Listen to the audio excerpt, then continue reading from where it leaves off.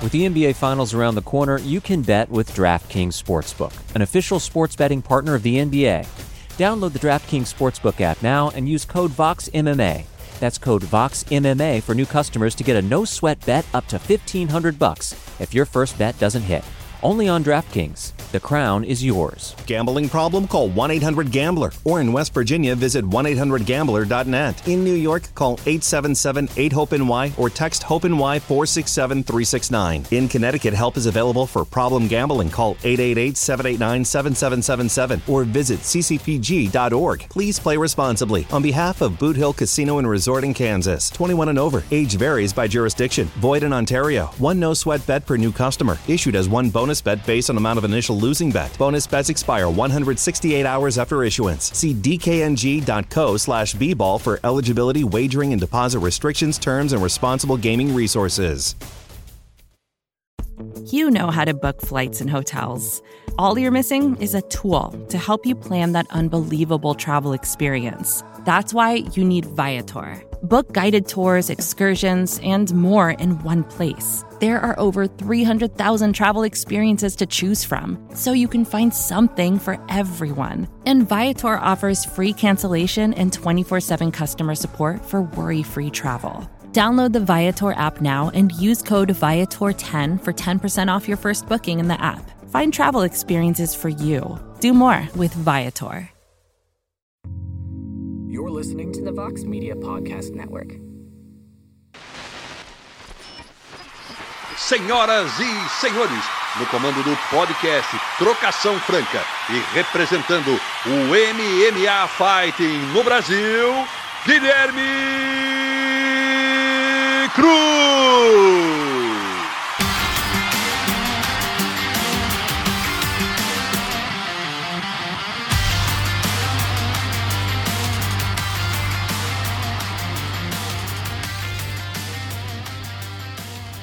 Alô, amigo fã de luta, bem-vindo ao 29º episódio do podcast Trocação Franca, a sua casa sobre o MMA nessa imensa podosfera.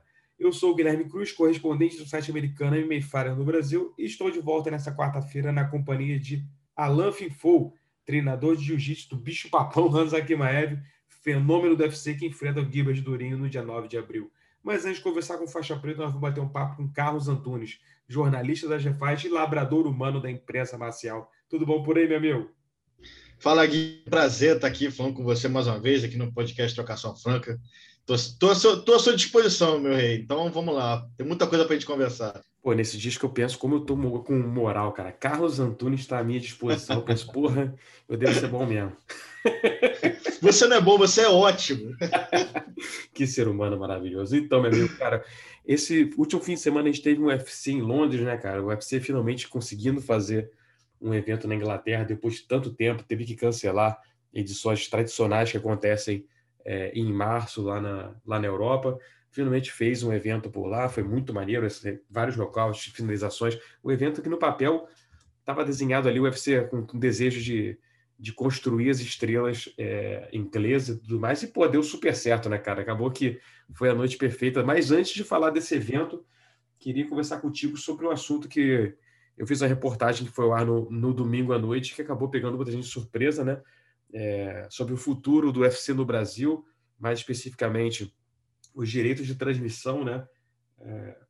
O UFC está nessa novela com a Globo já, o Grupo Globo, né? Com o Canal Combate, de negociação de contrato, porque se encerra ao final do ano o acordo que foi assinado em 2012 e não chega a uma conclusão, né? Se o UFC vai renovar com eles, se vai buscar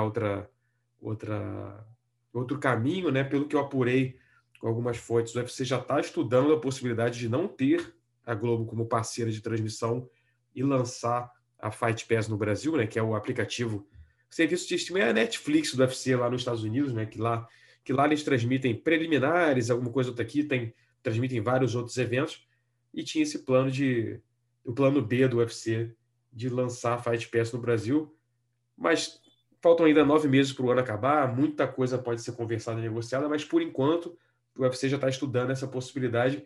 Você, Carlinhos, que trabalha com MMA há muito tempo, estamos acostumados a ter o UFC e o combate nessa relação próxima há 2 décadas. Como é que você vê essa possibilidade de não termos mais o UFC no Canal Combate? O povo estaria acostumado a assistir o UFC em outra plataforma? Como é que você vê essa possibilidade de mudança no futuro do esporte aqui no Brasil?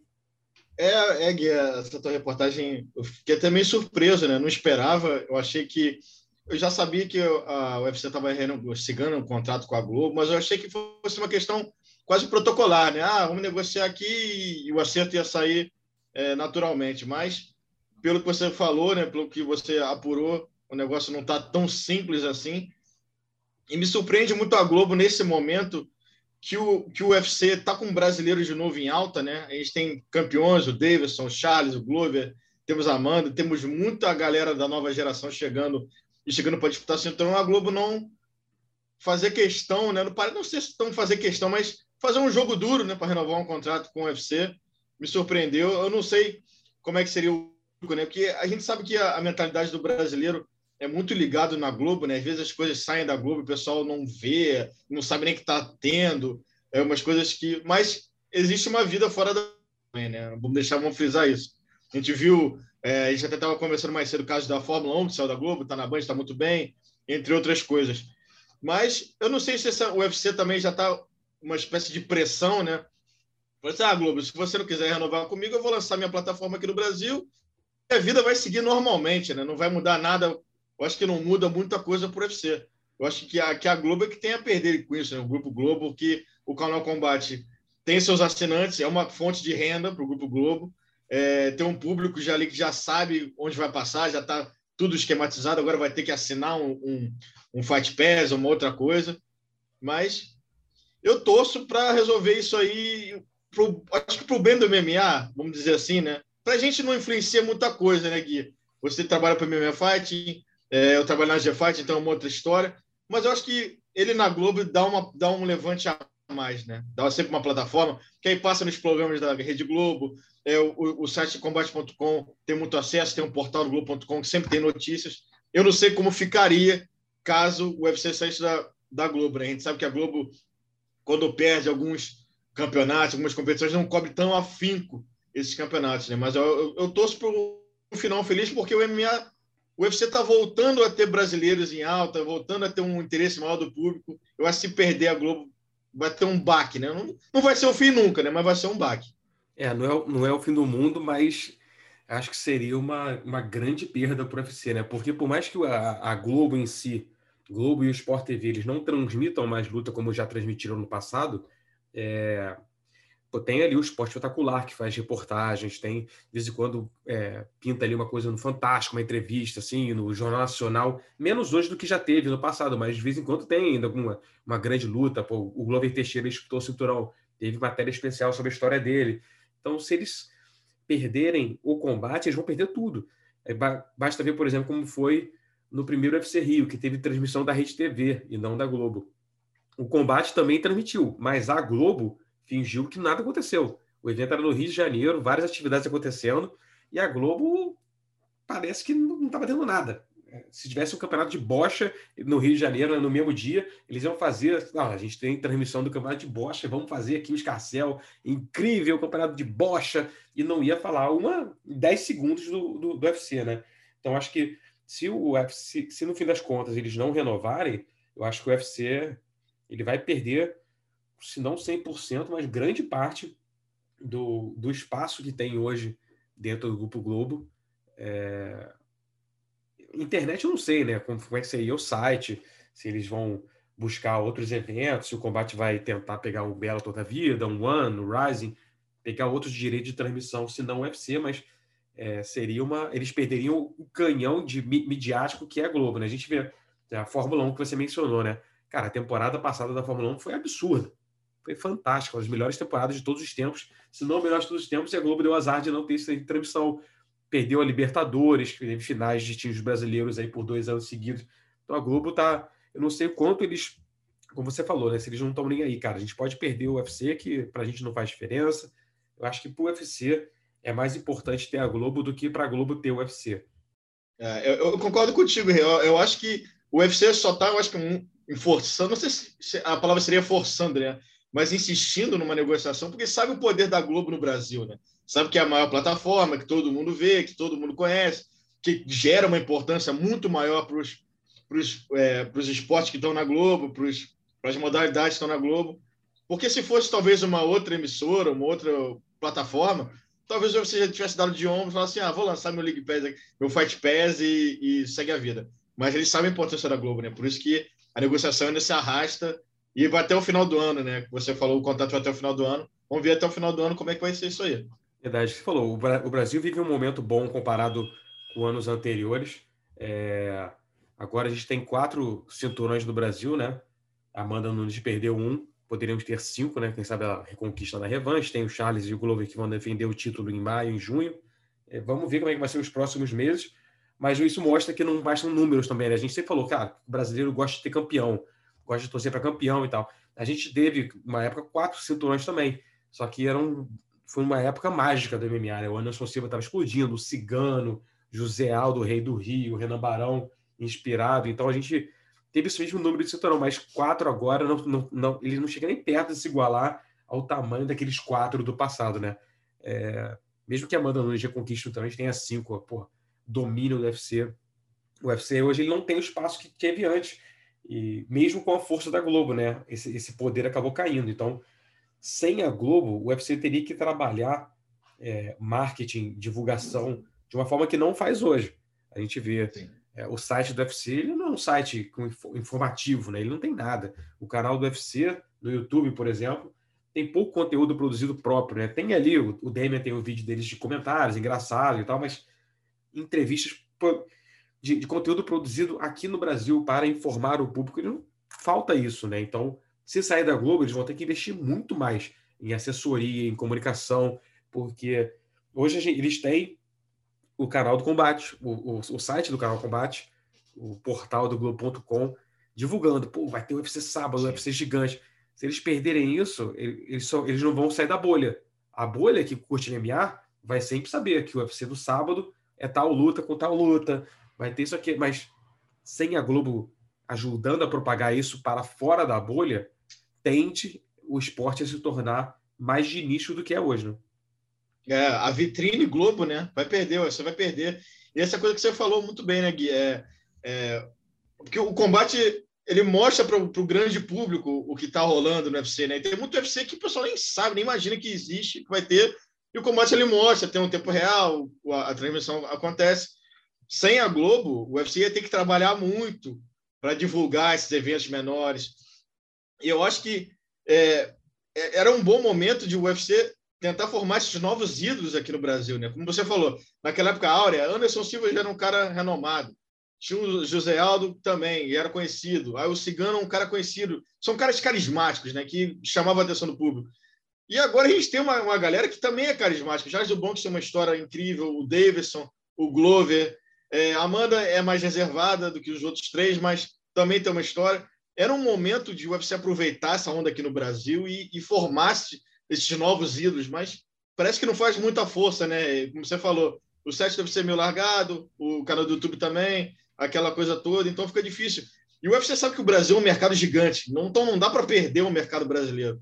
E tem muito lutador, tem evento aqui todo ano, quando não tinha pandemia, então se perder a Globo, vai ter que trabalhar uma outra frente para não perder esse espaço todo que tinha aqui no Brasil, né? Se eu sou o UFC e eu não chego num acordo com a Globo, eu fecho algum acordo de transmissão, mesmo que não seja para todos os eventos, mas com uma Band, com uma Rede TV que já teve acordo antes. Provavelmente a Band, que tá muito forte, né, com essa coisa de esporte, sempre foi muito forte com o esporte, né? Ou uma Record, para fazer, eles passam a preliminar ali e a luta principal na Fight Pass, porque tem que ter uma grande parceira de mídia para ajudar a divulgar. Porque, cara, é Brasil, né, cara? O Brasil não é os Estados Unidos, o Canadá.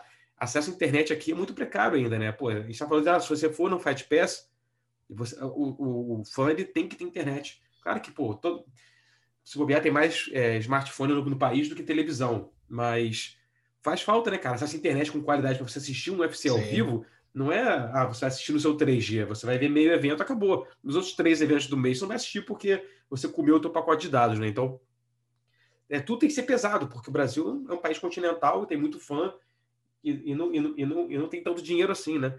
Pelo que eu escutei, o plano. Claro, os valores não foram fechados, porque é tudo muito embrionário, muito estudo. Mas a ideia, se for rolar Fight Pass, é não ser caro, porque se for caro também não adianta, né? É melhor não ter nada. Não faz sentido. Sim. Você vai pegar a bota Fight Pass com o preço girando em relação ao dólar. Tu tá fudido. Tu vai cobrar o quê? R$100 por mês? O combate não cobra isso. O combate estava a R$70 e baixaram agora para 40, porque não vai pagar. Quem vai pagar R$100 nessa crise que tá? Primeira coisa que tu corta. Pô, tá crise, irmão. Cara, a inflação, a gasolina tá, pô, R$10. Eu preciso cortar uma coisa. Vou cortar o combate. Mas vou cortar o quê? Comida? Não. Vou cortar o combate. Então, acho que o UFC tem que estudar muito bem o que vai fazer se realmente não renovar com a Globo, né? Mas terão 9 meses interessantes pela frente, né? Sim, esse Fight Pass tem que ser alguma coisa atrativa também para a galera comprar, né? Não pode ser um negócio muito caro. Tem que ser um preço, vamos dizer, simbólico, né? Mas tem que ser um preço mais acessível. Para o preço da Netflix ali, né, cara? R$30 por mês, por aí. Tá 30, bom, R$20. Né? Aí, pô, os primeiros, sei lá, 5 meses você paga 15. Aí nos outros você paga 30, sei lá, 25, alguma coisa assim.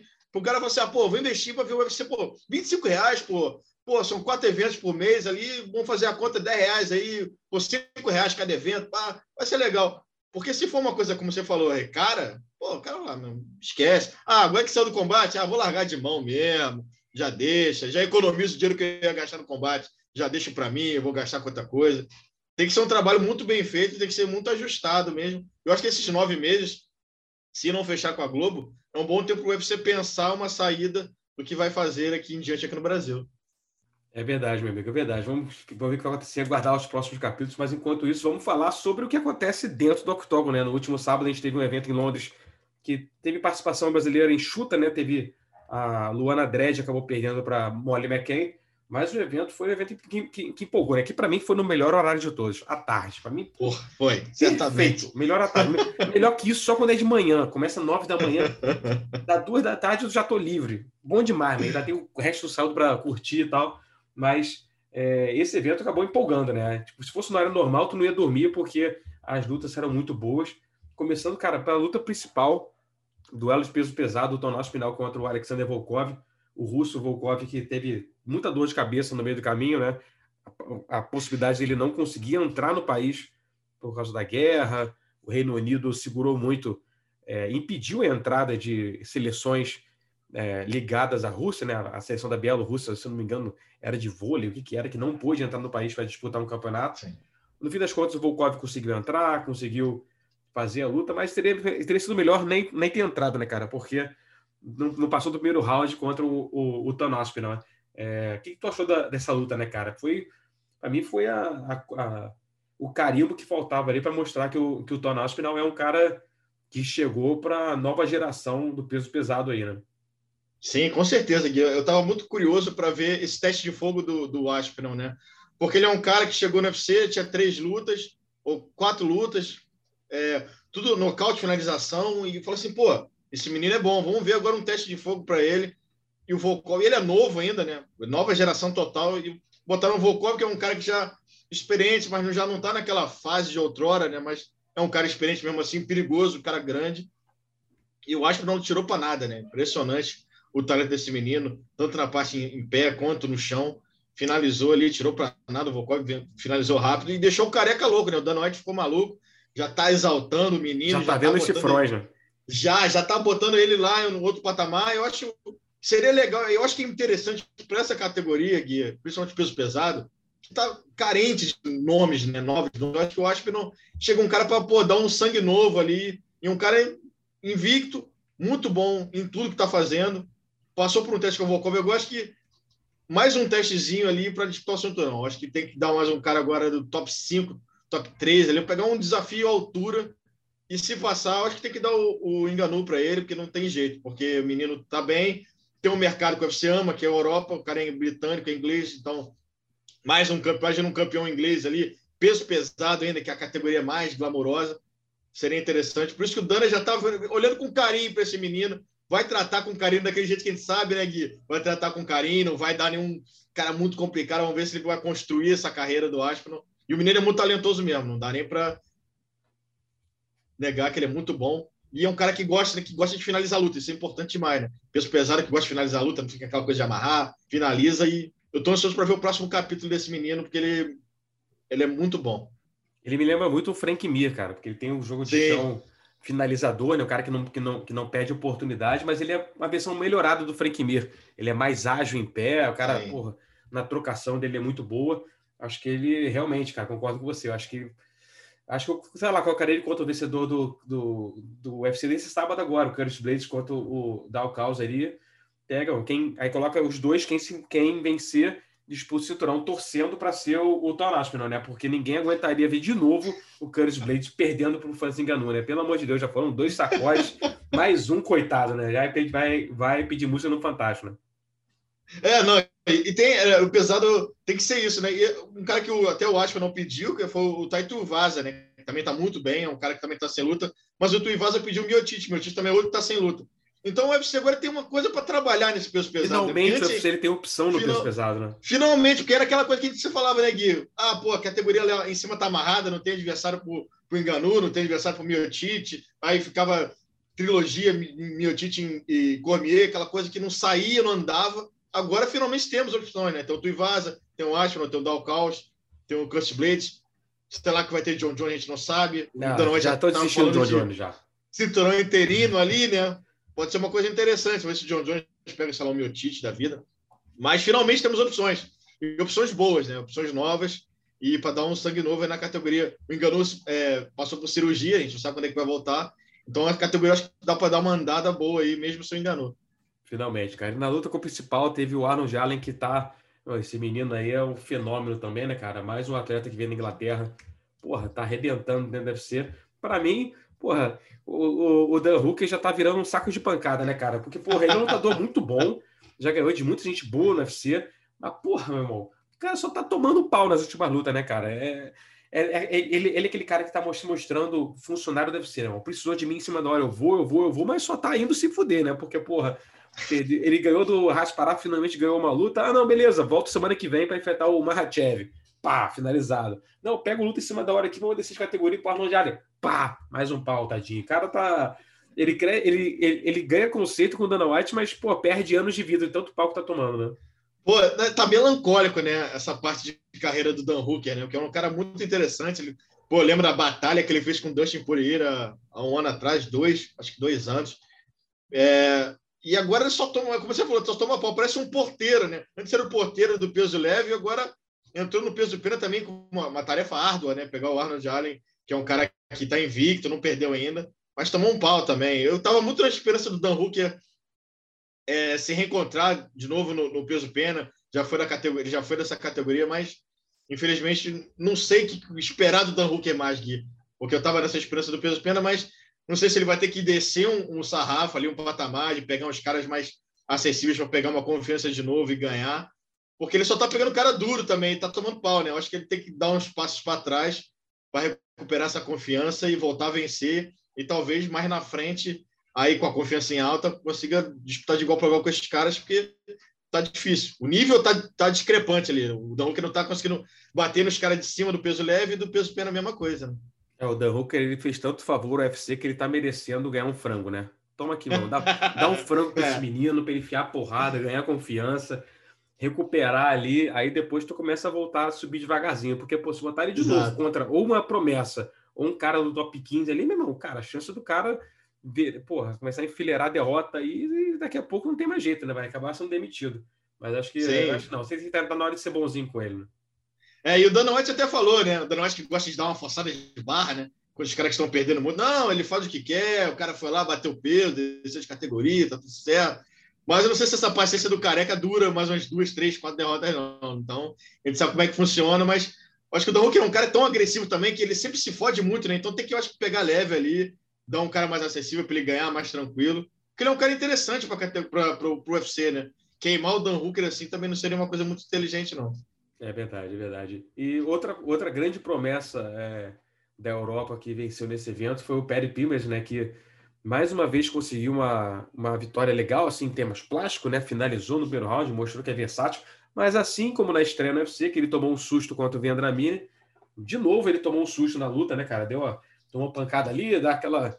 O olho arregala, mas depois botou para baixo, pegou as costas e finalizou. Mas Você já está convencido do grande hype que é o Perry Pimblett? Você acha que o cara, claro, não é um frango, tem o talento dele ali, mas vamos devagar, porque não dá para se empolgar tanto com ele ainda.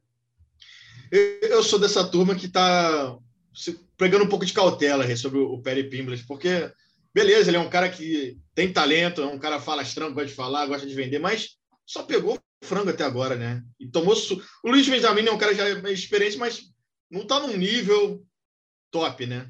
E tomou susto com 2 caras que não estão num nível muito top. Então, se a gente pensar, pô, se botar um cara desse contra um cara que é um top 15, pode botar contra o 15º ali do ranking. Eu acho que vai ser uma tarefa. Eu acho que o UFC vai trabalhar com calma esse menino também, né? Vai dar uma sequência de lutas mais acessíveis para ele formar um cartel bacana, para ele começar a vencer umas lutas. A gente viu isso muito com o Sean O'Malley também, ali no início. A gente sabe como é que o UFC funciona com esses garotos. O UFC parece que está meio carente de estrelas, né? Qualquer garoto que aparece falando umas besteiras, o cara acha, não, o novo Conor. Eles estão loucos para achar o novo Conor, né? Precisa, parece que é uma urgência de achar um novo Conor, né? Aí já foi o O'Malley, agora é esse menino. O Chimaev é o cara que eu acho que se mais aproxima ali de ser um cara mais talentoso e ter esse hype mesmo. Mas eu tô calmo com o Perry Pimblett. É um cara legal, inglês ali, tem um mercado grande, mas eu acho que tem que ir aos pouquinhos. Não é essa coisa, surgiu o novo McGregor, um cara que vai passar o carro em todo mundo. Não, acho que tem que pegar muita calma. Pegou 2 caras desconhecidos, quase perdeu, lógico, botou, depois finalizou, depois nocauteou. Mas muita calma nessa hora, que tem muita estrada para esse menino. Eu acho que talvez até com mais luta ele pegue mais experiência, mais cancha, mas por enquanto calma. E esse Rodrigo Vargas que ele ganhou, né? Não é nada demais, mano. Porra, o cara tem 4 lutas na UFC, perdeu 3 delas. Vamos ver, né? Vamos devagar. Tanto que o quarto grande destaque europeu nesse evento foi o Ilia Topuria, pediu pelo Perry Pimblett, que conscientemente, inteligentemente, o Perry Pimblett já falou que não tá nem aí para enfrentar ele, porque sabe, irmão, que o buraco ali é complexo, né, cara? O Ilia Topuria, que fez uma excelente luta contra o Jay Herbert, também teve que mostrar coração, né? Porque tomou a bicuda na cara, quase foi nocauteado, mas deu a volta por cima e acabou nocauteando. Um nocaute incrível, já disparou como um dos favoritos ao nocaute do ano. Pena que na luta seguinte a Molly McCann já conseguiu um nocaute fantástico também, uma cotovelada rodada que apagou a Luana. Assustadora também. Já roubou o favoritismo ao nocaute do ano, mas esse Topuria é outro cara que tá fazendo barulho, né, cara? Mas essa geração da Europa que tá surgindo aí tá interessante, né? O Topuria é impressionante, né? Até na hora do evento eu não estava até vendo a luta do Topuria, depois eu consegui assistir com mais calma, mas ele é um lutador que muito bom de se ver lutar, né? Porque ele é um cara que vai para frente, não tem medo de ser agressivo, gosta de definir luta. O cara já está com 3 vitórias seguidas por nocaute. E nocaute não é TKO, né? Nocaute bateu, bum, lona, desligou. E é um cara muito que é bom a gente ficar de olho, uma categoria também que não já teve o seu momento, né? Hoje em dia temos uns lutadores interessantes, mas ver essa nova geração, ele é um cara novo, né? Acho que tem 25 anos, se não me engano, 24, 25 anos. Então, é um cara que o UFC também pode olhar com carinho. Não é só o Perry Pimblett que o UFC tem que olhar com carinho, não. Acho que o Topuria também tem que tratar com carinho. O Topuria já desafiou o inglês foi malandro. Porra, vou pegar esse cara pela frente nem a pau, meu irmão. O cara tá nocauteando todo mundo aí. Eu acho que o Topuria, cara, botar mais umas 2, 3 lutas aí, eu não duvido nada dele mantiver essa pegada de nocaute, de agressividade, já ir para as cabeças, porque é um outro mercado interessante. O cara é espanhol, né? Um cara diferente, mas é um lutadoraço. Eu gosto muito de ver ele lutar. Pô, eu até me arrependi na hora do evento de não estar assistindo essa luta dele, mas depois eu peguei lá, assisti tranquilo e pude ver o Topuria ganhando mais uma. Justíssimo. Só para a gente fechar aqui o nosso papo com você, claro, sempre agradecendo demais você compartilhando seus conhecimentos comigo, com os nossos amigos ouvintes. Desse quarteto europeu aí, cara, quem que você... quantos cinturões você acha que esse quarteto consegue beliscar no UFC? Você acha que, por enquanto, só o Tom Aspinall já está pronto para um cinturão? Cara, beleza, que não esteja pronto, mas acho que no futuro, desses 4 aí, quantos cinturões vão para a Europa? Foi uma boa pergunta aí, boa pergunta. Eu acho que o Tom Aspinall é um cara que mais se aproxima ali mesmo, quando você falou do cinturão, né? A gente vê ele ganhando mais uma, 2 lutas, porque ele já pegou um teste alto, né? Que é o Volkov. o Topuria, o Arnold Allen até pegou uns caras interessantes, mas não do nível que o Aspinall pegou, o Barry Pimblett nem perto disso, mas eu acho que o Aspinall já passou uma casa na frente dessa galera, né? Já está mais perto. Eu acho que dá para a gente ver essa galera disputando o cinturão, pelo menos o peso pena ali, que tem muita galera, o Topuria, peso pena, o Arnold Allen, peso pena também. Então, acho que esses caras podem... acho que esses dois do peso pena, eu vejo eles perto. Acho que o Aspinall está na frente, mas o Topuria e o Arnold Allen... Eu acho que bota até o Topuria na frente do Arnold Allen, apesar do Arnold Allen ter mais experiência no UFC, porque esse estilo desse menino de lutar é impressionante, né? Então, ele pode ganhar umas casas ali pelo show que ele dá, né? Apesar do Arnold Allen ter dado um nocautaço, mas o Topuria pode chamar a atenção da galera. Pô, esse cara tá nocauteando todo mundo aí, se ele mantiver essa pegada. Eu acho que o Aspinall tá na frente, mas eu vejo ali o Topuria, o Arnold Allen e o Perry Pimblett mais embaixo ali. Eu acho que o Perry Pimblett, para mim, ele não vai chegar perto de disputar o cinturão. Eu acho que quando ele começar a pegar cara mais pica na categoria, ele vai tomar um pau. Porque ele é muito hype, mas já tomou 2 sustos no UFC ali, tem que... acho que começar a se aproximar do top 15, se o UFC não escolher a dedo quem ele vai enfrentar, ele fica pelo meio do caminho e o hype morre na praia. Acho que o Tom Aspinall tem grande chance ali, o cara é um lutador fantástico. Claro, tem sempre aquele fator Ngannou e o seu toque da morte, né? Que ele pode te dar um peteleco, tu morre, então complica. Mas contra um ser humano normal, que não se chama Ngannou, eu acho que ele tem uma boa chance de ganhar, né, cara? O Arnold Allen, eu discordo com você, eu acho que eu coloco o Arnold Allen acima do Topuria, porque eu acho que o cara tá mais pronto, assim. Eu acho que... Eu vejo nele chegando no cinturão. Se bobear, cara, até o ano que vem. No ano que vem, eu acho que ele disputa o cinturão, continuando nessa subida dele. O Topuria pode ser que tropece no meio do caminho, mas tem talento, pode voltar. O Perry Pimblett, pra mim, não chega nem perto. Eu acho que a questão do Topuria, né, é porque ele é um cara que é muito agressivo, ele pode se expor muito contra um cara de um nível mais alto, né? Então fica mais perigoso. O Arnold Allen é um cara mais experiente, tem mais luta no UFC, é um cara mais rodado, né? Então acho que isso pode ajudar mesmo. E o Aspinall, aquela coisa que a gente tá falando do Ngannou, a gente não sabe também nem o futuro do Ngannou, né? Se vai renovar com o UFC, se vai lutar boxe, o que ele vai fazer da vida. Então, saindo o Ngannou, eu acho que abre muito ali uma brecha para essa galera chegar e conquistar um título e ser uma divisão muito equilibrada, né? De não ter nenhum cara muito acima dos outros. Lógico, se o Ngannou foi embora e se o John Jones não lutar, a gente não sabe se vai lutar, se não vai. Mas é isso. É verdade, amigo. Pô, queria te agradecer demais, como sempre, por aqui compartilhar da sua aula de MMA. O espaço é seu para fazer o seu merchan. Como é que os fãs chegam até você, leem o seu excelente trabalho, te veem no YouTube, acompanham a sua aula de jornalismo que você dá diariamente para a gente? Pô, é um prazer estar aqui participando do Trocação Franca com você, meu amigo de longa data, meu mestre, meu mentor nesse MMA. Um prazer estar aqui para a gente poder conversar, trocar, bater uma ideia.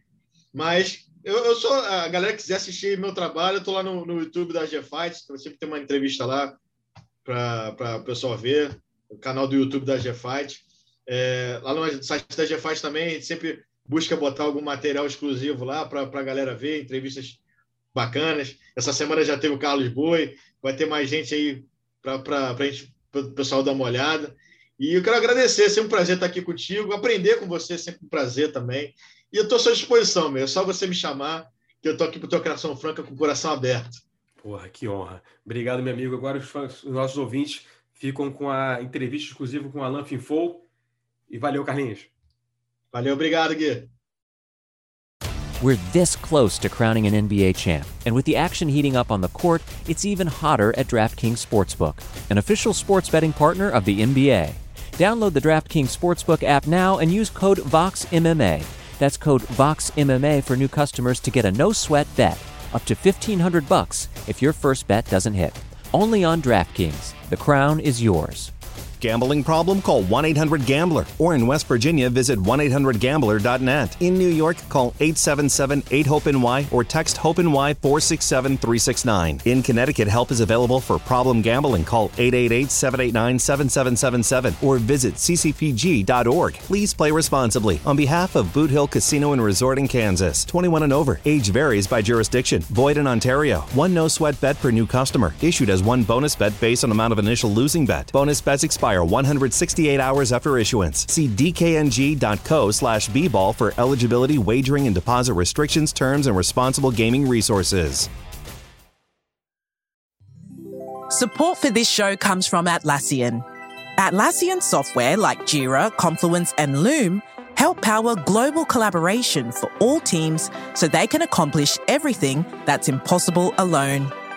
Because individually we're great, but together we're so much better. That's why millions of teams around the world, including 75% of the Fortune 500, trust Atlassian software for everything from space exploration and green energy to delivering pizzas and podcasts. Whether you're a team of 2, 200 or 2 million, or whether your team is around the corner or on another continent altogether, Atlassian software is built to help keep you all on the same page from start to finish. That way, every one of your teams, from engineering and IT to marketing, HR, and legal, can stay connected and move together as one towards shared company-wide goals. Learn how to unleash the potential of your team at Atlassian.com. That's ATLASSIAN.com. Atlassian.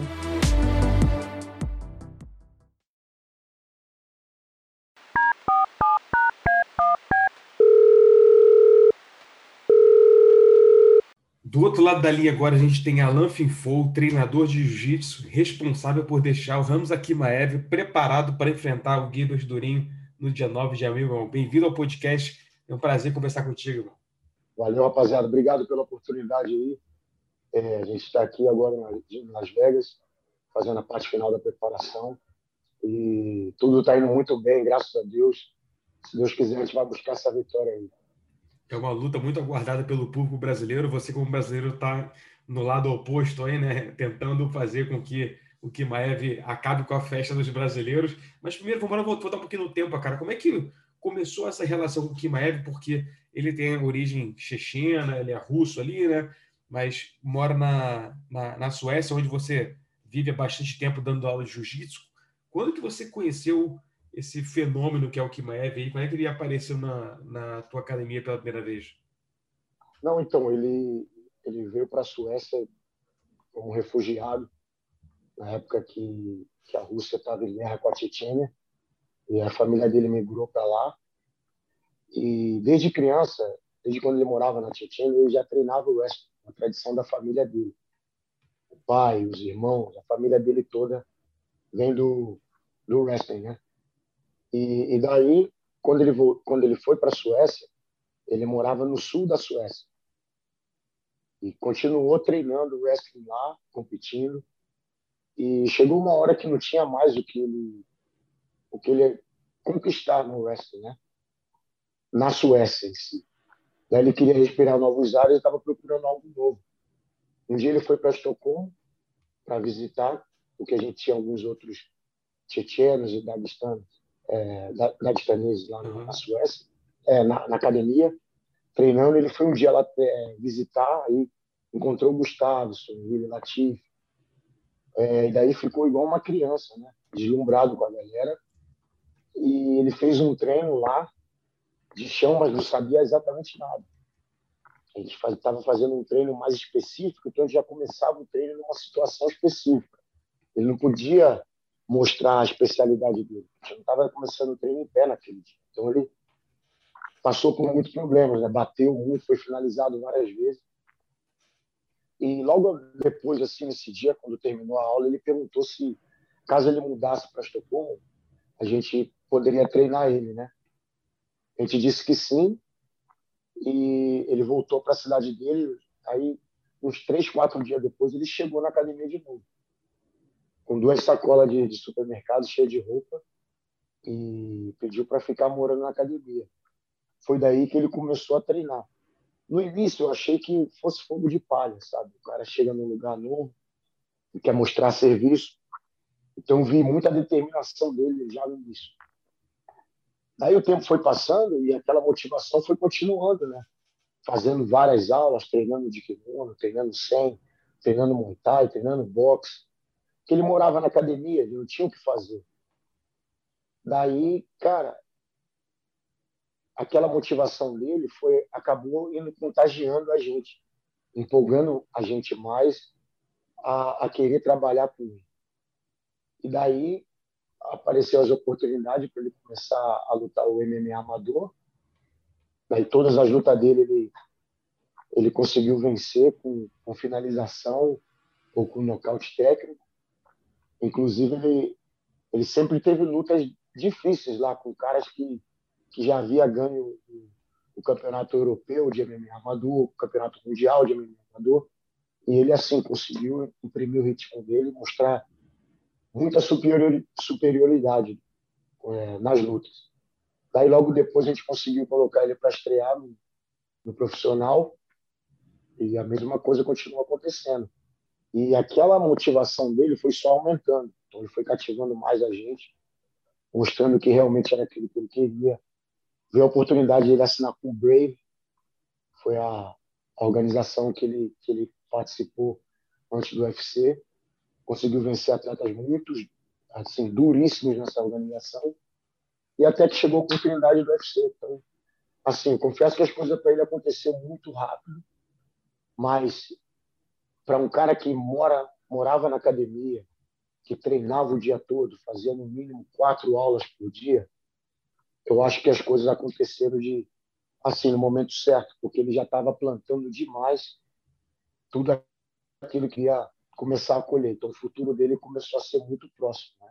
Foi assim que começou. Engraçado, sempre falam que ele era esse fenômeno, né? Que ele fazia um barulho, passava o carro geral na academia e tal, mas pelo que você está falando, o primeiro dia dele não foi um bom dia, né? Porque ele não pôde fazer a especialidade dele, que é o wrestling. Então ele acabou finalizado, acabou levando a pior, e mesmo assim você falou, não, volta aí que a gente treina você. Não, assim, porque ele, desde o início, ele sempre mostrou ser um cara, assim, muito competitivo. Quando ele notava que ele não era bom em uma área, o que a maioria dos outros caras faz é evitar aquela área a qualquer custo. Ele não. Ele se frustrava e queria aprender aquela área o máximo possível para que ele pudesse provar que ele também era bom naquela área. Foi assim que ele fez com a parte do grappling. Entendeu? Ele começou a treinar mais, com certeza, apanhou mais, até que um dia ele começou a ir entendendo. Foi adaptando as informações para o biotipo dele, ou conectar alguns domínios com o que ele já fazia antes, na parte do wrestling, quando vai para o chão. Então, daí ele começou a ir surpreendendo todo mundo. Hoje, com certeza, ele é um dos melhores caras que a gente tem lá na academia. Eu, por exemplo, eu já fui campeão mundial no Gui, treinando a maioria das vezes com ele. Entendeu? Ele foi assim, se tornou o meu o meu parceiro de treino direto, assim, o cara que eu consigo treinar bem e chegar preparado para competir sem queimar. E depois de ter feito essa carreira bonita que ele fez no Brave, né, fora do UFC, até conquistar a vaga no UFC, te surpreendeu a forma com que ele atropelou os 4 adversários que ele enfrentou no UFC até hoje? Ou foi exatamente o que você previa que fosse acontecer? Assim que ele chegasse no UFC, esse fenômeno ia continuar passando por cima de todo mundo? Cara, assim, o sonho dele sempre foi estar no UFC e ser campeão do UFC. Mas ele sabia que aquele sonho ainda estava um pouco distante de onde a gente estava. Daí ele começou traçando as metas que ele poderia conquistar a curto prazo. No MMA amador, no Brave. Quando apareceu a oportunidade para o UFC, ele já estava pronto. E daí o que aconteceu? Aquela oportunidade motivou ele muito mais. Agora ele está onde ele queria estar, ele está muito mais próximo de alcançar o sonho. E assim, se o cara, antes de estar no UFC, já tinha toda aquela dedicação, depois de estar no UFC, tinha muito mais. Porque depois das lutas dele, ele começou a ter um respaldo, começou a ganhar dinheiro. Então ele já não passava os mesmos perrengues que passava antes. A vida começou a se tornar mais fácil, então ele pôde se dedicar ainda mais para o treino, para a preparação. Então, eu confesso que eu esperava dele estrear bem, se dá muito bem no UFC, mas muitas das vezes ele me surpreendeu. Nocautear um cara com um soco só, entendeu? Até hoje, já ter dado mais de 200, 300 socos e ter sofrido um ou dois, vencer assim com total dominância em todos os oponentes que ele até agora enfrentou. E, cara, eu acredito que não existe ninguém ruim no UFC. O cara entrar no UFC, ele precisa ter uma bagagem, ele precisa ter experiência, ele precisa ter entrado já várias vezes para estar ali. Então, não existe assim ninguém que esteja ali no UFC lutando pela primeira vez na vida, entendeu? Tem caras que têm um jogo muito superior ao outro, sim, devido à estratégia que cada um traça para poder enfrentar cada oponente. Mas pessoas acharem que os oponentes que ele enfrentou até agora foram considerados ruins, eu acho que é errado. Porque ele colocou a cara a tapa, ele trabalhou, ele entrou no cage e ganhou. Ele poderia ter perdido também. Entendeu? Então, o que mais assim me surpreendeu foi a maneira na qual ele conseguiu dominar os oponentes. Ele não sentiu aquele baque de que, porra, hoje eu estou no UFC, estou lutando contra os melhores. Aquela pressão de todo mundo que ele estava assistindo na televisão. Um dia, hoje se tornaram os oponentes dele. E isso foi o que mais me impressionou. A oportunidade que ele teve, ele não adquiriu nenhum tipo de pressão sobre ele. Pelo contrário, fez com que ele crescesse ainda mais. Então, pela performance, eu não fiquei impressionado. Entendeu? Eu já esperava que seria dessa forma. Mas a parte mental dele, de ter conseguido não absorver nenhum tipo de pressão, de insegurança. Como a gente vê, tem vários caras que são muito bons, mas quando chega no UFC, às vezes os caras demoram 1 a 2 lutas para começar a ir se soltando ali dentro. E o Hamza não. Desde a primeira vez que ele chegou, ele já conseguiu impor o jogo dele, conseguiu, entendeu, fazer as lutas acontecer da maneira que ele quis, e daí, entendeu, foi aí que a minha surpresa realmente aconteceu. E ele mostrou essa força mental também para lidar com as adversidades fora do octógono, né? Porque dentro do octógono ele não teve ainda que lidar com uma adversidade, mas do lado de fora ele teve, quando ele teve Covid, né? Que ele chegou a falar que poderia se aposentar, que se aposentaria do esporte, postou vídeos assustadores, né? Dele cuspindo sangue assim e tal. Como é que foi aqueles momentos, aquelas semanas, meses, dele lidando com essa doença e talvez se aposentar? Como é que foi ajudar ele a navegar momentos tão difíceis na vida pessoal dele? Então, eu tive Covid na mesma época do que ele. A gente até brinca aqui, eu acho que foi ele que me passou Covid. A gente estava já aqui nos Estados Unidos, esperando, o campo já tinha sido feito, a gente havia chegado aqui umas 3 semanas antes da luta com o Leon Edwards, que estava já marcado, iria acontecer. Estava todo mundo já preparado para aquela luta ali. Daí, quando a gente chegou, a gente fez teste, né? E todo mundo testou negativo, menos o Hamza. E assim, 2 dias depois, eu comecei a apresentar sintomas, fiz outro teste, estava positivo. E quando ele teve o Covid, afetou ele de maneira muito brusca. Foi muito difícil para ele. Todos os sintomas ele teve, inclusive a dificuldade para respirar. Ele estava até meio preocupado, assim, no meio da noite, ele começar a se debater de desespero de não conseguir respirar, a gente querer levar para o hospital, sabe, aquela correria. O que aconteceu? A luta caiu. O Leon Edwards também testou positivo com Covid, então a luta não aconteceria mais. A gente estava esperando passar toda aquela parte ali dos sintomas para poder voltar para casa. Depois que passou tudo, a gente voltou para casa. O que a gente fez? A gente foi tirar um raio-x e uma ressonância magnética do pulmão e do coração. O médico havia falado que eu e ele não podia treinar. Isso ainda era dezembro. o que aconteceu foi que eu consegui ficar sem treinar. Eu estava com problema para subir as escadas de casa. Parecia que eu tinha dado um treino assim forte só de subir as escadas. Eu sabia que tinha algo errado ainda comigo. E ele também. O que aconteceu foi que ele pegou, quando chegou a época assim de Natal, Ano Novo, ele voltou para cá, para a América, porque o UFC falou que ia tratar dele aqui. Mas ele veio sozinho, não tinha nenhum dos treinadores com ele. Devido ao tempo já ter passado, ele não tem mais sintomas nenhum, ele achou que ele já estava pronto para treinar. E quando ele veio para cá, o UFC falou para ele, você não pode treinar. Os médicos usaram muito tipo de medicamento para ele, porque ele estava... O pulmão dele, o raio-x parecia que ele tinha pneumonia, alguma coisa desse tipo. Ou asma, alguma parada assim.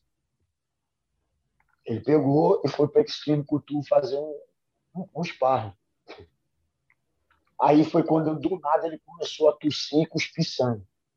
Foi a hora que ele começou a entrar em desespero, porque estava tendo muitos casos de atletas de alto nível que estavam tendo complicações muito graves devido ao pós-Covid, ou até mesmo via óbito, devido ao pós-Covid não ter respeitado aquela parte ali.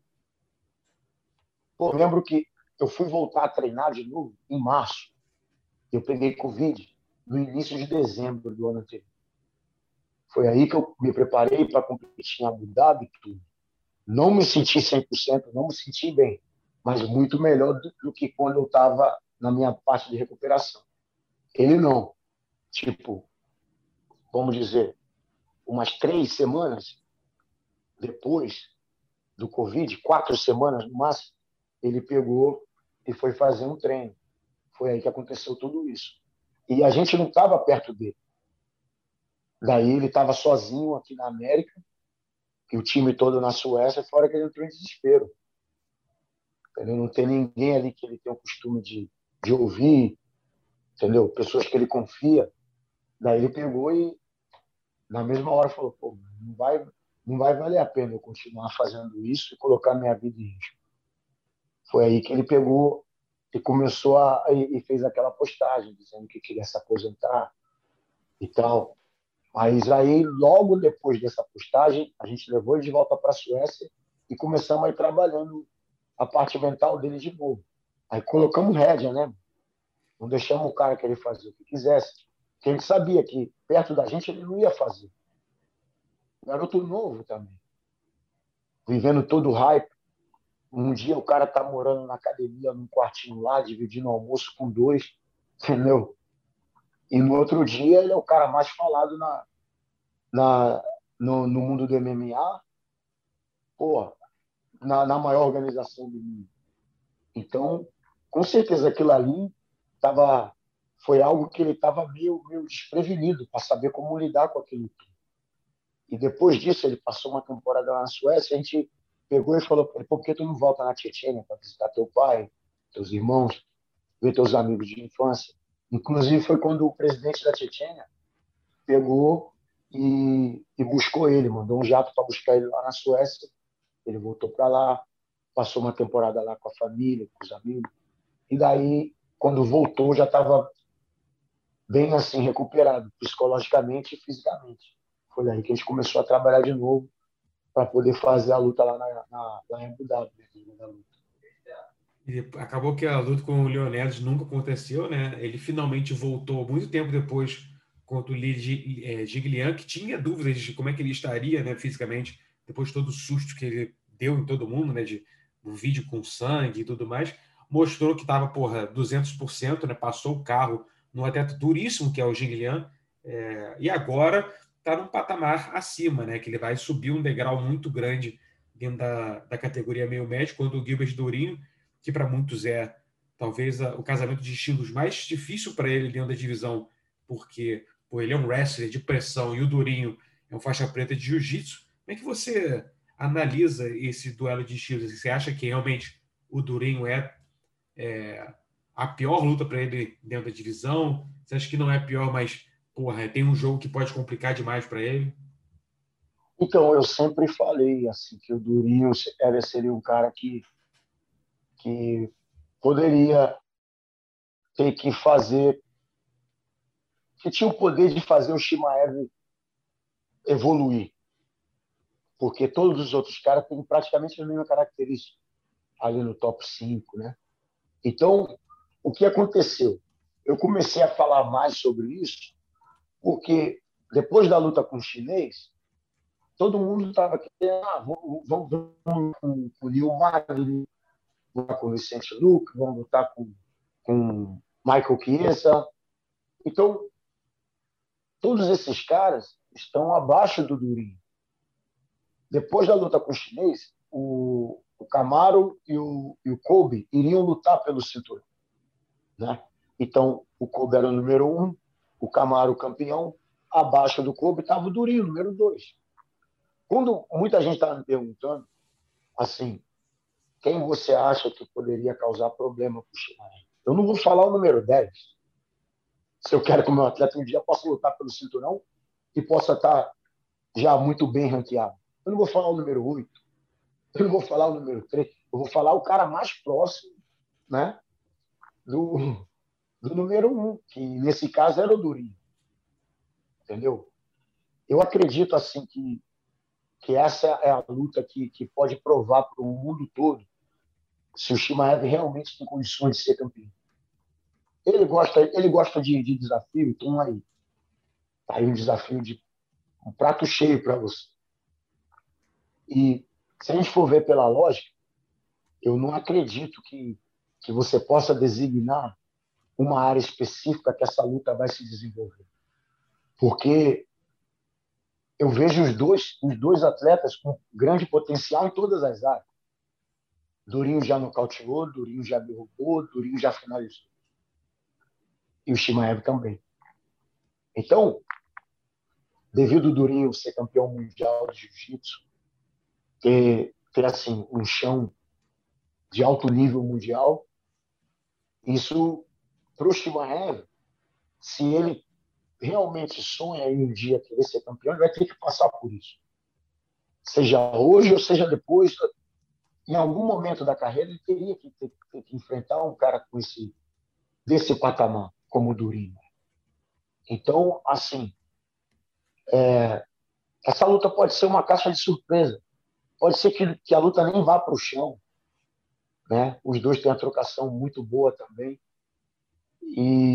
Ou pode acontecer da luta ir para o chão, e se for para o chão, eu acredito que o Chimaev está preparado para a luta no chão, para a luta agarrada. E eu não acredito que assim, ninguém está livre de qualquer tipo de coisa que possa acontecer. Tem pescoço, for sufocado, se não bater, vai dormir. Qualquer ser humano. Tem braço, se dobrar para o lado contrário, vai quebrar. Então, cara, não existe super-heróis. É a parte que eu trabalho muito com os atletas que eu tenho oportunidade de trabalhar. É isso. O potencial todo mundo tem, entendeu? Se a gente trabalhar direitinho, entendeu? Estudar as brechas que o oponente possa ali ceder no decorrer da luta, eu acredito que a gente pode buscar uma finalização também. O maior exemplo disso é que, coisa de um ano atrás, de um ano até agora, eu vi muitos caras, fenômenos do jiu-jitsu, caras que eu nunca vi ser finalizado no MMA. Por quê? MMA não é jiu-jitsu, cara. É uma modalidade totalmente diferente, a gente precisa entender isso. Então, quem diria que o Rodolfo Vieira, fenômeno do jiu-jitsu, foi finalizado. Léo Santos, pelo amor de Deus, um dos caras assim que eu nunca imaginei que um dia o Léo poderia ser finalizado, o Rodolfo. Ou até mesmo o Jacaré. Ou quase ser finalizado pelo Jack Hermanson no resultado. Então, cara, chão é assim. A gente sabe. Como lutador de chão, eu acredito que uma das primeiras Um dos primeiros pensamentos que a gente tem que ter é reconhecer que tudo pode acontecer. A gente vai fazer de tudo para que não aconteça contra a gente. Mas eu frisei isso muito em toda a preparação e o Kansas não está com medo do chão do Durinho.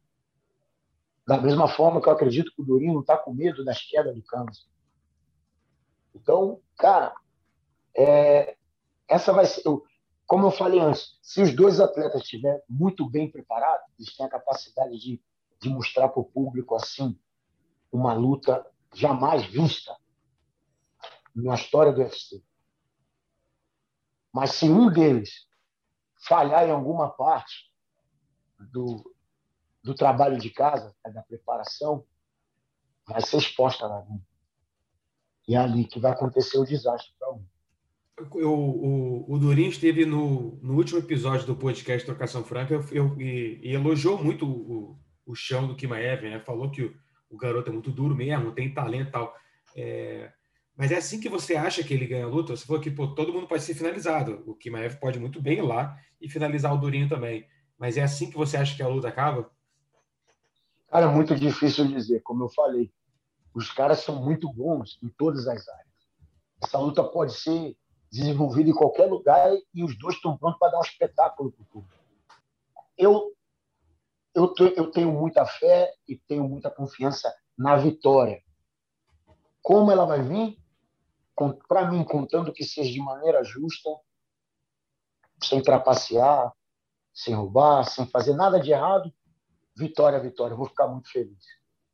Mas é claro, como treinador de chão, uma vitória por finalização vai me fazer muito mais feliz. Mas, de modo geral, o trabalho está sendo feito em prol da vitória, do resultado. Né? Porque isso aí é o elemento principal. O Chimaev fez uma luta recentemente de wrestling com o Jack Hermanson, né? Que foi uma performance muito boa dele. O Durinho deu até uma alfinetada ali e disse que acha que ele se cansou demais, que fez muita força. Aí eu perguntei para ele como é que seria um duelo nas regras do submission, do grappling, jiu-jitsu com kimono, sem kimono. Como é que você acha que sairia? Porque é outra luta, né? Não vai valer soco, não vai valer cotovelada e tal. Conhecendo o Durinho como você conhece a carreira dele que ele fez no pano e no sem kimono, e conhecendo o Chimaev, treinando com ele para você competir no sem kimono, como é que você acha que seria uma luta entre eles de sem kimono? Entre eles de jiu-jitsu? Caramba! Pô, daí a gente ia ter que entrar 100% na casa do Durinho.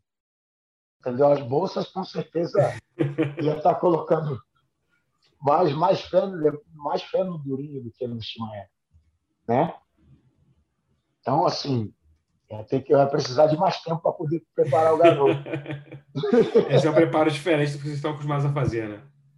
Pois é, a gente ia ter que entrar bem de cabeça, de repente, ir para o Brasil, passar uns 6 meses lá treinando com a galera, para poder afiar, porque o Durinho é muito bom, né, cara, na parte do chão. Para fazer treinos específicos dessa forma, você sempre contrata alguém, sempre faz coisas diferentes. Tanto o Durinho, conversando com ele, ele falou que contratou 2 russos que pediram para o nome ficar em segredo para não criar ali tretas diplomáticas, né, de ajudar a treinar um brasileiro para enfrentar um checheno, que estão dando o pulo do gato ali no quesito wrestling para essa luta contra o Chimaev. Vocês trouxeram gente para reforçar o camp do Chimaev, fizeram coisas diferentes para preparar para o Durinho, ou tem sido a mesma coisa que sempre comparado com os camps anteriores no UFC? Então, o Chimaev tem um brasileiro treinando ele para lutar contra um brasileiro. Então, isso eu acredito que não faz tanta diferença. Você não vai se tornar um wrestler em 5 semanas. Da mesma forma que eu não vou... Se eu fosse lutar MMA, eu não me tornaria um striker em 6 meses.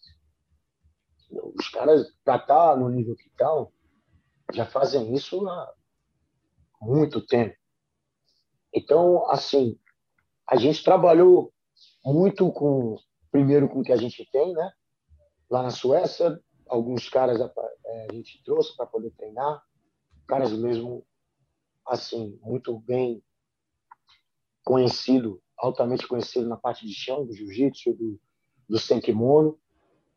Alguns caras passaram a temporada na Suécia, os outros já vieram para cá com a gente. outros a gente já encontrou aqui. Então, a gente não fez nada assim de especial. A gente adaptou e voltou toda a preparação para um cara, que nesse caso é o Durinho, entendeu? Mas, de modo geral, a gente não fez nada assim secreto. Não, a gente trabalhou específico com aquele cara. Não tem nada a ver com a preparação que a gente fez para o chinês ou para o americano, não. A preparação agora é para o Durinho. Então, não tem muito o que dizer. A gente está estudando, está evoluindo, está trabalhando, acertando, ajustando, para que quando o dia chegar, a gente possa buscar a vitória, né? Então, foi isso, cara. A gente está com um time muito bom, já assim na mão.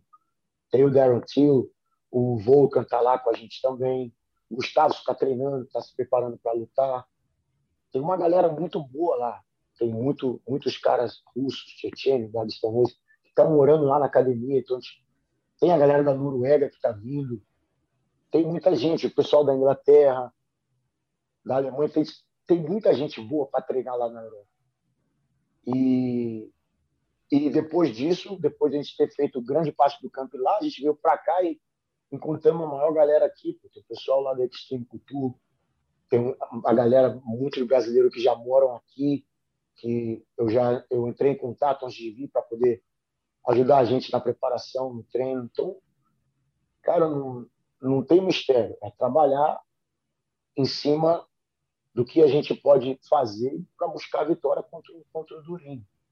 A única novidade, tinha que a diferença comparado com os esquemas anteriores que é que agora tem essa parceria com o Darren Till, né? Os caras estão colados aí e tal, direto. Quanto isso ajudou na evolução dele na trocação? Ele já mostrou que é perigoso, que bate pesado contra o Gerard Michert, mas quanto ajudou ter um cara da mesma divisão, um cara muito grande, né? Treinando com ele ali. Ele ajuda o Darren Till no jogo de queda, no wrestling, no jiu-jitsu, na pressão ali, e ele dá uns toques na trocação. Como é que tem sido essa parceria entre eles? Cara, ali, a verdade aqui, né? Tá todo mundo aqui. Foi só a união do útil com o agradável. Os caras, eles estão se autoajudando demais. Eles assim, desenvolveram uma amizade um com o outro, assim, que é até bonito de ver, mesmo de irmãos, assim, entendeu? E o tio, ele precisava disso. Respirar novos ares, estar perto de um cara que está com muita vontade de vencer. Então, acredito que não só a parte do chão, como a parte de queda, acrescentou muito para o tio, como também a parte mental do tio. Com certeza, hoje, ele está muito mais feliz treinando, está muito mais empolgado. E sem contar que, mano, os caras, o tio é um cara assim, excepcional. Excepcional. Cara que, eu fiquei surpreso. Tive a oportunidade de conhecer pessoalmente. E ele também fala português, morou no Brasil 4 anos, tem uma filha no Brasil, lá em Balneário, no Sul. Aluno do mestre Brigadeiro, que, assim, educou muito ele. É um doido, zoa pra caramba. Mas, assim, cara, um coração fora do normal, uma pessoa muito boa, tá sempre ali para somar, para ajudar, tem uma humildade imensa de perguntar, de querer aprender, coisa que assim é difícil encontrar hoje para um cara desse patamar, como o Darren Till, por exemplo. Então essa união, cara, eu acredito que assim somou muito. O Kanza na parte em pé, mas também o Till pode, como eu vou dizer, educar muito o Hamza, porque o Till tem muita experiência dentro do UFC. Então, um está trabalhando também a parte do psicológico, mental de um e do outro, que eu acredito que é às vezes muito mais importante do que o técnico, o físico, entendeu? Então, por isso que eu havia dito no início. Essa união foi exatamente a prova da união entre o útil e o agradável.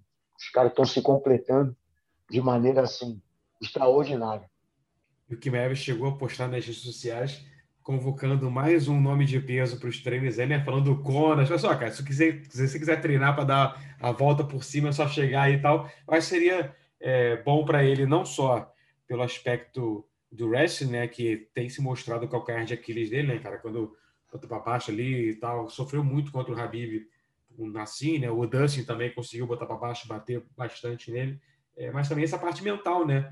De confiança, pô, sair na porrada todo dia com caras do seu nível, talvez seja uma coisa que esteja faltando para ele hoje em dia, numa equipe onde ele é a grande estrela e não tem mais ninguém desse nível, né? Tem, claro, atletas bons lá na SBD, mas não tem ninguém do nível do Conor, né? Que é uma coisa que ele teria no treino, junto com Chimaev, Darren Till, Gustafsson, essa galera de peso da equipe, né? Então, cara, eu acredito que se o Conor fizesse isso, seria a melhor coisa que ele poderia fazer para a vida dele hoje. Então, o tio fez isso, cara. Entendeu? Foi humilde o suficiente para entender que, cara, eu preciso evoluir. Não tem como você pegar e ensinar um strike como o Darren Till, um jab de novo. É evolução de modo geral, num ambiente onde você tem vários outros caras que vão estar te motivando, te inspirando, fazendo com que você possa elevar a tua dedicação. É como se você estivesse voltando do zero de novo, é um reset. Ele falou, eu preciso disso. Então, isso não é só ele tendo interesse em evoluir, é ele sendo humilde, reconhecendo que para que ele possa continuar fazendo o que ele ama, está na hora de buscar novos ares. Então, se o Conor tiver essa humildade e decidir vir para treinar com a gente, eu acredito que ele possa somar muito e também ele possa aprender muito. A gente tem muito para servir e eu tenho certeza que o Conor também tem muito para ensinar. Não só na parte técnica, da trocação e tal, mas também, como eu falei, é um cara que tem muita bagagem, tem muita experiência. Então, essa parte, ninguém pode tirar dele.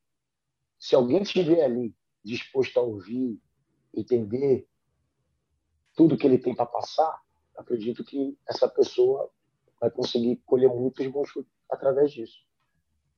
Mas o fator principal para a gente é o seguinte: a academia, o time vai estar sempre de porta aberta para qualquer um. Jan Blachowicz já treinou lá com a gente. O Iri, que vai lutar agora com o Glover. O Rakit já treinou com a gente. Jimmy Manua, Ili Latif, Volkan tá lá agora. O meio pesado inteiro deve ser. Entendeu? Muitos caras bons treinaram já lá, já passaram, e sempre que precisar, a porta vai estar sempre aberta. Por quê? Porque esses caras souberam chegar, souberam estar e souberam sair. Se chegar com humildade, vai ser sempre bem-vindo. Agora, se chegar com orgulho, falta de humildade, querendo ter tratamento, então é melhor que não venha, porque daí você não é uma peça para esse nosso quebra-cabeça. Você tem que ser uma peça que encaixa ali. E o requisito é muito simples. Você precisa botar o ego para fora e vestir a humildade. Vai ser sempre bem-vindo. Então, vamos lá. Ele está esperando aí o que o Conor vai decidir. Ele ainda não respondeu, mas o convite foi lançado. Agora é com ele. É isso aí. Chegando aqui na reta final da nossa conversa, só para falar se você, obviamente, acredita na vitória do Chimaev contra o Durinho. Você acha que, ganhando dele, o Tyler Short é a certeza da próxima luta? Porque a gente tem a expectativa que o Usman enfrente o Leon Edwards, né? Então talvez tenha que esperar um pouquinho mais para fazer essa luta. O Chimaev é um cara que gosta de enfrentar qualquer um toda hora, né? Então talvez escolha ficar ativo. O que você acha que vai acontecer? Ele ganha o Durinho, senta e espera, ou acaba fazendo uma luta antes? Não, ele vai ficar ativo. Ele já falou sobre isso, já, entendeu? Caso a vitória venha dessa vez, a gente vai continuar competindo. Vai continuar. Ele quer se manter ativo, talvez, de repente, até lute na categoria de cima, né? Nesse meio tempo, mas com certeza, ou até mesmo contra qualquer um outro cara nessa categoria mesmo, mas assim, ele não vai sentar e esperar, não. Está só no início do ano e ele pretende fazer 3 a 4 lutas esse ano aí. E você acha que quando eventualmente chegar a disputa de cinturão, quem é que vai estar do outro lado do octógono? Vai ser o Usman ou você acha que o Edwards acaba quebrando a banca aí nessa revanche? Ele já perdeu o Usman uma vez, né? Vai ser revanche para ele. Pois é. Assim, eu acredito no seguinte, se eu for pensar pelo que seria melhor para o meu time, para o meu atleta, eu escolheria que o Usman vencesse. Por quê? Porque se caso ele perca, pode ser que o UFC possa dar uma revanche para ele. E a gente vai esperar mais um ano, praticamente. Entendeu? Então, eu penso dessa forma. E assim, o Usman é muito bom, mas o Edwards também, desde a vez que eles lutaram até hoje, a evolução do Edwards, ele é um atleta totalmente diferente do que ele era quando ele enfrentou o Usman pela primeira vez. Então, eu acredito que, assim, na trocação, o Edwards é muito melhor do que o Usman.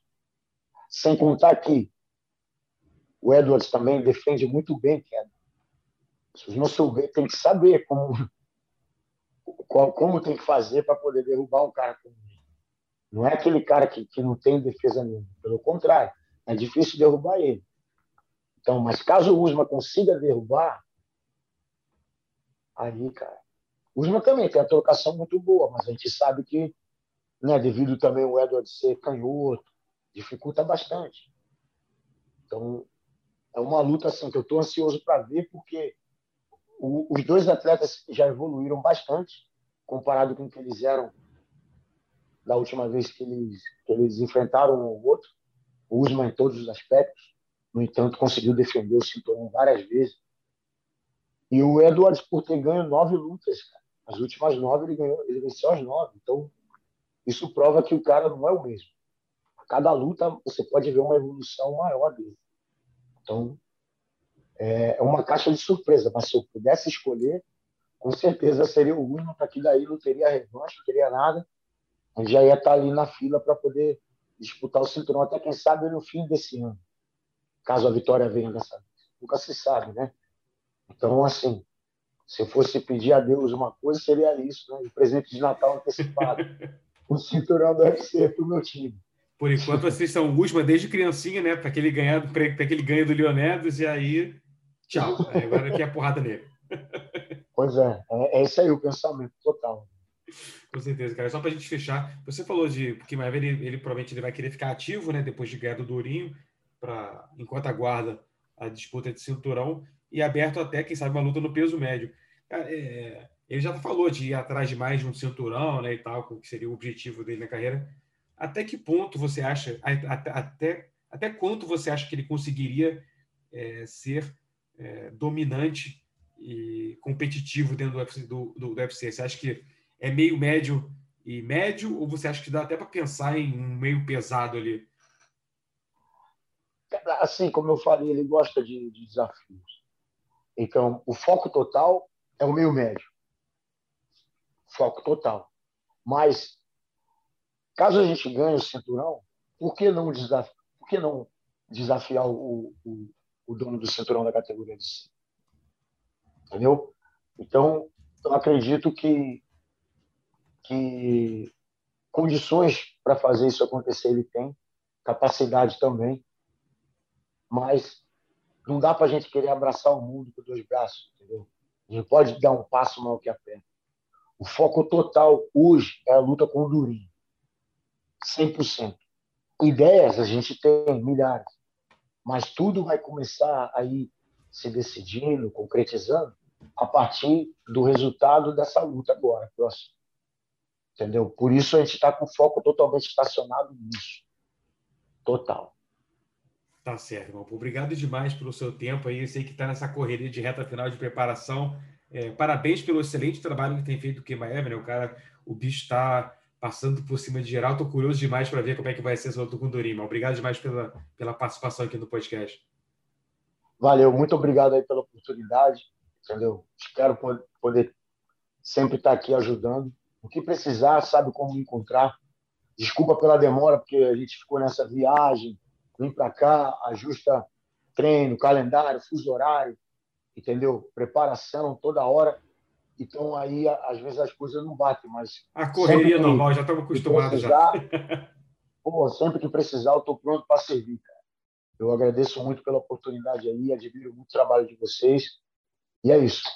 Vamos aí manter contato e espero ter outras oportunidades de poder estar aqui conversando com você. E o podcast dessa semana fica por aqui. Eu agradeço demais a sua companhia, meu amigo ouvinte. Lembrando que o podcast Trocação Franca vai ao ar toda quarta-feira no Spotify, iTunes, Google Podcast e nas principais plataformas onde você está acostumado a escutar os seus programas favoritos. Não se esqueça de compartilhar esse link com seus amigos e fique ligado que na semana que vem tem muito mais. Fui! With the NBA Finals around the corner, you can bet with DraftKings Sportsbook, an official sports betting partner of the NBA. Download the DraftKings Sportsbook app now and use code VOXMMA.